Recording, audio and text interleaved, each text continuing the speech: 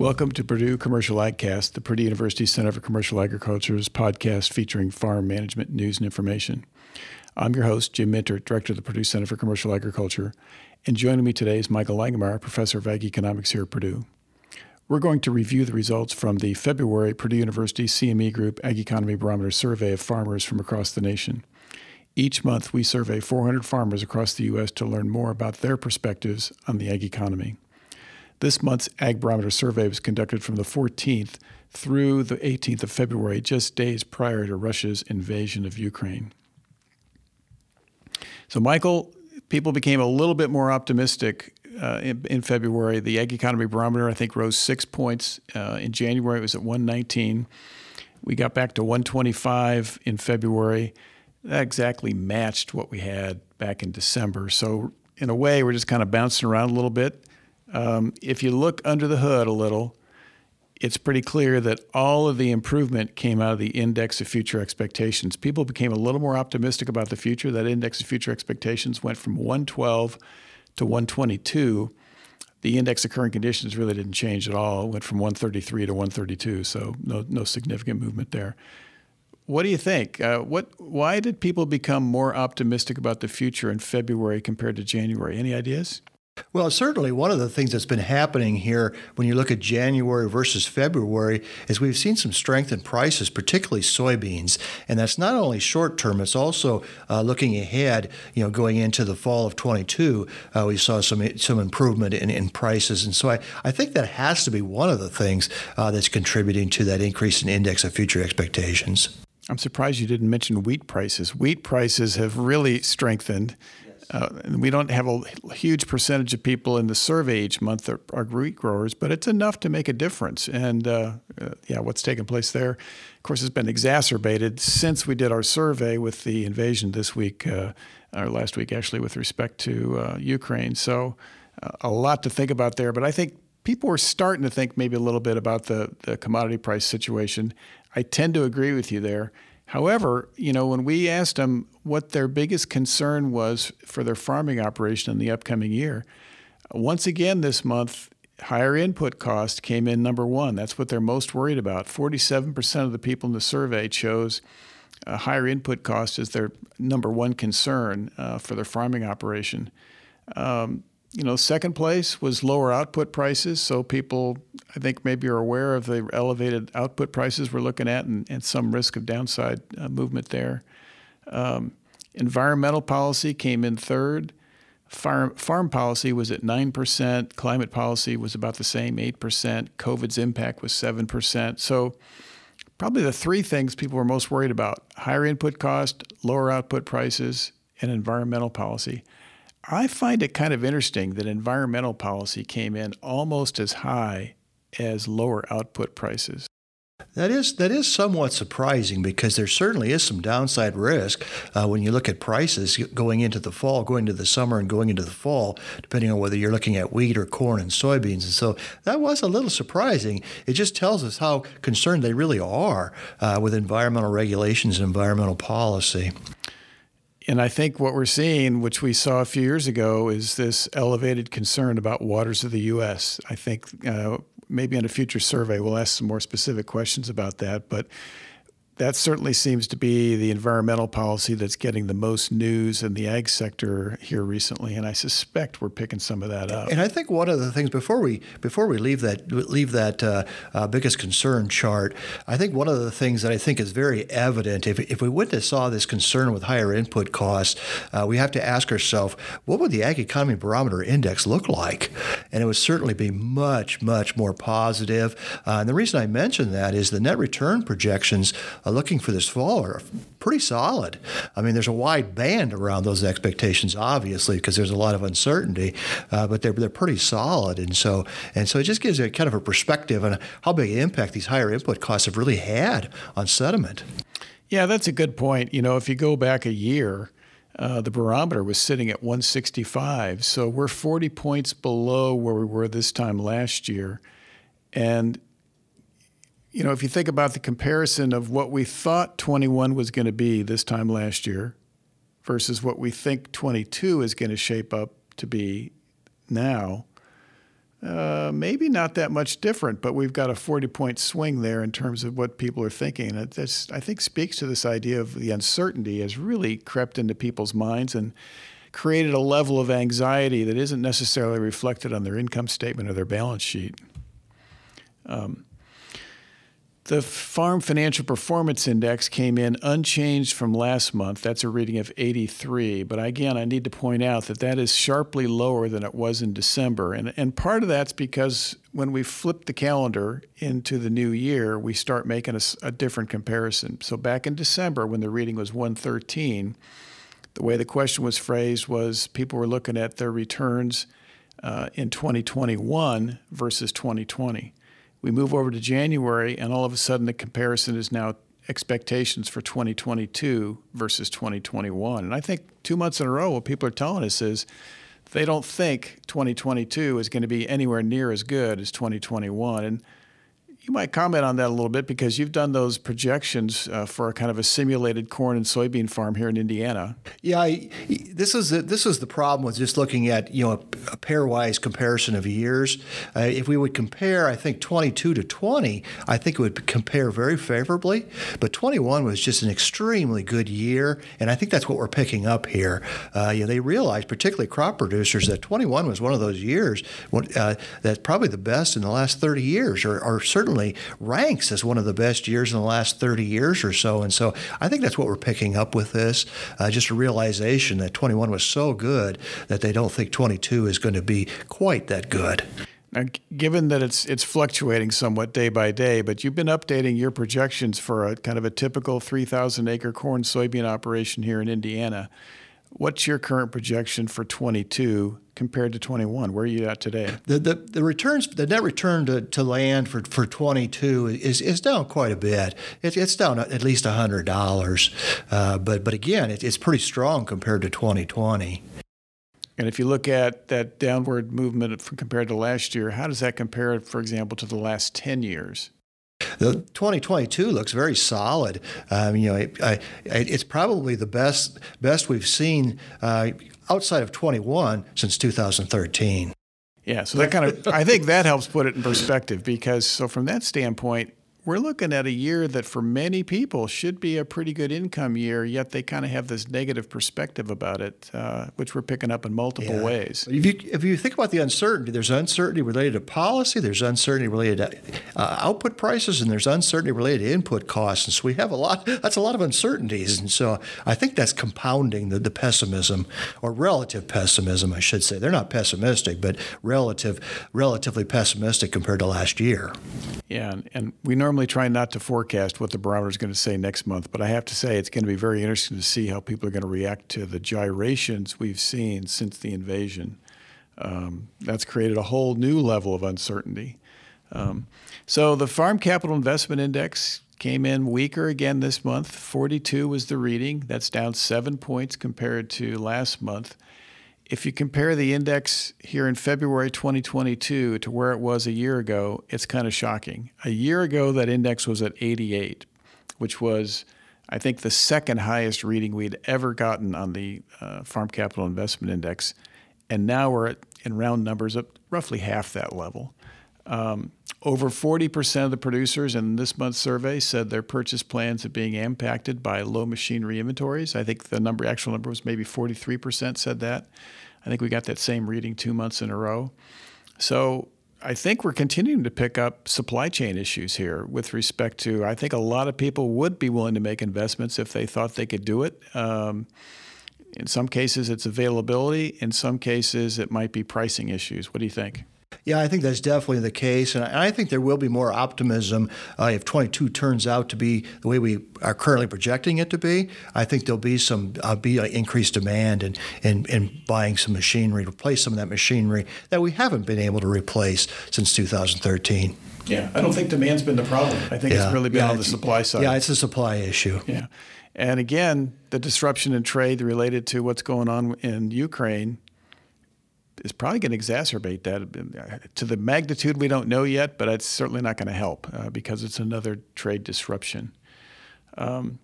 So we've been asking people whether or not they are having trouble procuring inputs to put the 22 crop in the ground. And 30% of the crop producers in February said they had some difficulty purchasing crop inputs for the 22 season. That is a little lower than the percentage we got back in December. I think we've been at that 30% now 2 months in a row, but back in December it was 39%. So I guess the good news is fewer people are telling us they're having trouble now than they were back in December, but that's still, I think by any historical standard, unprecedented that 30% of the producers would tell us that they're having some difficulty with at least one or more inputs. And then we've been asking the follow-up question, which is, which inputs are you having trouble with? And we give them some choices, and the choices we gave them were herbicides, insecticides, fertilizer, and farm machinery parts.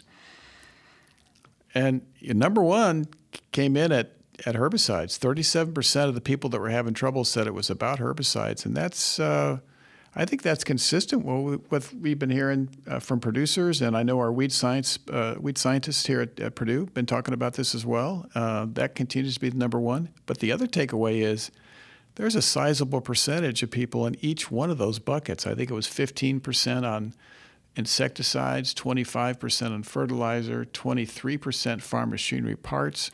Herbicides, again, was number one at 37%, but I don't know. I think this speaks to the level of uncertainty out there, right? That's certainly the case. And as you indicated, when we go out and give presentations, we hear this issue related to herbicides come up quite a bit. And it's related to not being able to use the exact same herbicides that you used last year. That's the way that's usually framed. And so, like our agronomist friends say, you need a plan B, plan C. Change how you think about pre versus post emergence herbicides, because there is some herbicides that are either very, very expensive compared to what they were a year ago, or just not available. And the availability is not very good compared to a year ago. And so I think that's very consistent with what we've been hearing. Yeah, there's supply issues on a variety of products. The one you hear the most about is glyphosate, but there are other products that are in short supply as well. And so what the weed science folks have been telling people, you and I both, I think, have done some meetings with some weed science faculty. Don't rely on post programs to the extent that you maybe have in the past, because you could get caught and not be able to get the product that you need. So that's clearly a challenge.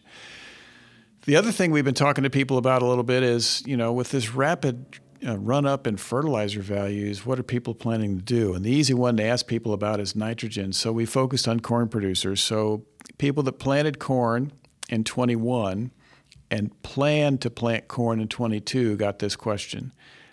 Compared to the nitrogen rate you applied in 21, what are your plans for 22? And this month, 1/3, 33% of the people in that category said that they plan to reduce their nitrogen rate. That's maybe not too much different than last month. Last month it was 37%. That's not a big swing, but it does tell us that there's a significant number of people that have been looking at trying to identify their optimal rate and maybe making some adjustments. I think part of what's going on here is it really depended on when you bought your nitrogen. If you bought your nitrogen last fall and put some of your nitrogen on last fall, you were certainly looking at a much different nitrogen price and certainly a different ratio of nitrogen compared to corn. And so certainly when you look at people that are going to apply most of their nitrogen or all of their nitrogen in the spring and then maybe in the summer, I think that those are the people I think are going to focus on the reduced rate, because they're looking at much, much higher nitrogen prices than those that bought the nitrogen last fall. Yeah, it's a good point. I think people that put nitrogen on last fall probably used their typical rate. Yeah, they probably used the same. Yeah. And to some extent, people that had it locked in, although I haven't talked to very many people that were able to lock in all of their nitrogen. They typically were able to lock in a percentage. But I think you've got a good point there. There's a lot of disparity here in terms of what people paid for nitrogen, which really says people are going to have different cost of production, right? There was a rebound in optimism about farmland values. The long-term farmland value expectation index, I think, rose 9 points to a reading of 154. That's up from 145 last month. If you look at it from a longer-term perspective, that's down from where it was last fall. Last fall, it peaked at 161, so people are not quite as optimistic about farmland values going forward as they were last fall.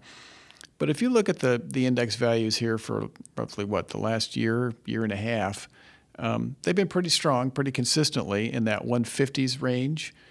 So people are relatively optimistic about farmland values. They've come off the peak from last fall. I think part of that could be a reflection of how much farmland has already gone up in value. But I think the resurgence this month maybe could be a reflection of the strength we saw in commodity prices over the last, since the first of the year. I think that's probably definitely the case. Yeah, people are just looking at commodity prices and saying, that people are going to do that. The other thing, people I think are starting to talk more about the inflationary pressure. And of course, that feeds into some non-farm investor interest. And I think that's probably a key point as well. Every winter, we ask a question about growth rates. And the way we phrase it is, we ask people, what is a reasonable annual growth rate expectation you have for your farm over the next 5 years? And we've been asking this question now going back to 2016. And Michael, I find the comparison across time to this question quite interesting. If you look at this year's response to this question versus 2016, there's been a change. The no plans to grow category and the plans to exit or retire category, if you combine those two, and I'm inclined to combine those two categories, partly because I think folks that have no plans to grow are at least drifting towards retirement. Maybe not in the next 5 years, but they're drifting that way. If you take those two categories and add them together, in 2016, that comprised 33% of the people in the survey. This year, take those two categories and add them together, and that comprised 53% of the people in the survey. I was a little surprised at that. How about you? Yes, I was too. Because usually when you see a resurgence in prices, people have a tendency to think, "Well, I'm going to hang on a little bit longer because I want to make sure I'm around when go through these good years." And so, from that perspective, it's a little surprising that over 50% say either had no plans to grow or plan to exit or retire. That's a little surprising. The no plans to grow category was the one that really increased there. It went, again, I'm comparing to 2016. 32% in 2016 versus 39% this year. And I look at that category, and on one side, I think that's a group of people that's maybe drifting towards retirement. The other thing I think about with them is they're looking at what's happened with respect to farmland values and thinking, I'm not going to be able to purchase farmland at these kind of prices. Or they're looking perhaps at cash rental rates and thinking that they're going to have trouble competing to expand over time. In other words, I kind of think the run-up in cost or in asset values really is maybe influencing their thinking. Do you agree with that? That sounds reasonable. I hadn't really thought of it quite like that, but that sounds reasonable that would be entering into their mind, particularly buying farmland. I mean, the large increases we've seen, it might be prohibitive for a lot of these people to think about purchasing farmland. The other category that's I think kind of interesting is the group that I would categorize as previously maybe had a realistic but fairly aggressive perspective on growth. And that was people in the 5 to 10% category. And the reason I say that is if you expand, for example, at 10%, that implies that you're going to double the size of your farming operation in about 7 years. So that's pretty aggressive. 5% growth, that implies that you would double in about 14 years. That's not quite so aggressive, but still. And again, you compare 2016 to this year. In 2016, 29% of the people in the survey thought their farm would grow in this pretty aggressive category of 5 to 10%. This year, that was down to 19%. What do you make of that? I think it's consistent with what you were talking about earlier, the increase in land values and perhaps rather large increases in cash rent, at least in certain areas, make it very difficult to grow. So I guess one way to think of that is avenues to growth are maybe a little narrower than they were previously. Certainly that seems to be the perspective. Well, very interesting. And I like the fact that we ask this question every year because it gives us this opportunity to make these longer-term comparisons. And one of the things that's really interesting about these results is when we set up this survey, we're trying to focus on full-time producers. And so it's not like we're focusing on some of these semi-retired or part-time producers. And so I think that's very important to keep in mind who is our sample. And the fact that 53% of full-time producers that we're trying to survey here have no plans or plan to reduce size is intriguing. Yeah. Well, and the other thing that we didn't talk about is it probably feeds into this idea of where the technology is going and perhaps what size category you need to be at to take advantage of modern technology. And that's putting some of those folks in a bit of a squeeze, I think. And looking ahead, they're kind of wondering, will I be competitive? Maybe not today, but looking down the road 4 or 5 years from now. So one other question we asked that we just had never done before, but there's been a lot of discussion about internet access and broadband access and quality broadband. And particularly over the last year or so, there's been several legislative proposals at the national level and various state proposals around the nation targeting some way of improving broadband access in rural areas. So on this survey, we asked, how would you describe your farm's internet access, just to get a handle on what people thought of their own internet access? And we didn't know what to expect here. I didn't know what kind of response we would get to this, so that's one reason for asking the question. 30% of the people in the survey said they've got high-quality internet access. 41% said they had moderate quality. Poor quality was 16%, and then this was the part of the survey that I didn't have any preconceived notion, but I guess I found this number a little surprising despite that. 12% of the people in the survey said they don't have internet access at all. That could be a function of who answered the phone, right? Someone else on that farm might have internet access, perhaps. We don't know that, but certainly the person that was responding to the survey that day didn't directly have internet access. Again, if you take the poor quality percentage and add that up to the group that says they don't have access, that's 28%. That's almost 3 out of 10 that I guess I would argue probably don't really have good access to modern technology in terms of all the precision ag stuff that we talk about, right? Yeah, this is very disconcerting because this new technology that we've been talking about is going to need at least moderate and probably high quality internet access to really work. Some of the autonomous vehicles and the autonomous wagons and some of that kind of stuff, drones, all of that stuff is you really need high speed, high quality internet, and so these results are a bit disconcerting. Yeah, and I guess I have to stress that we allowed people to determine on their own what their own definition of high quality is, what their own definition of moderate quality. So we didn't get into internet speeds. This wasn't the type of survey you could really do that. But I kind of agree with you.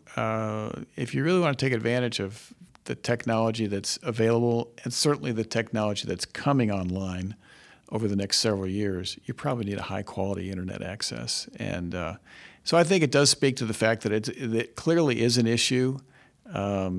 Maybe it's not as bad out there as it was a few years ago, but it's still problematic for a lot of folks in terms of their ability to access the internet at the speed they need to use it the way they'd like to with precision ag technology in particular.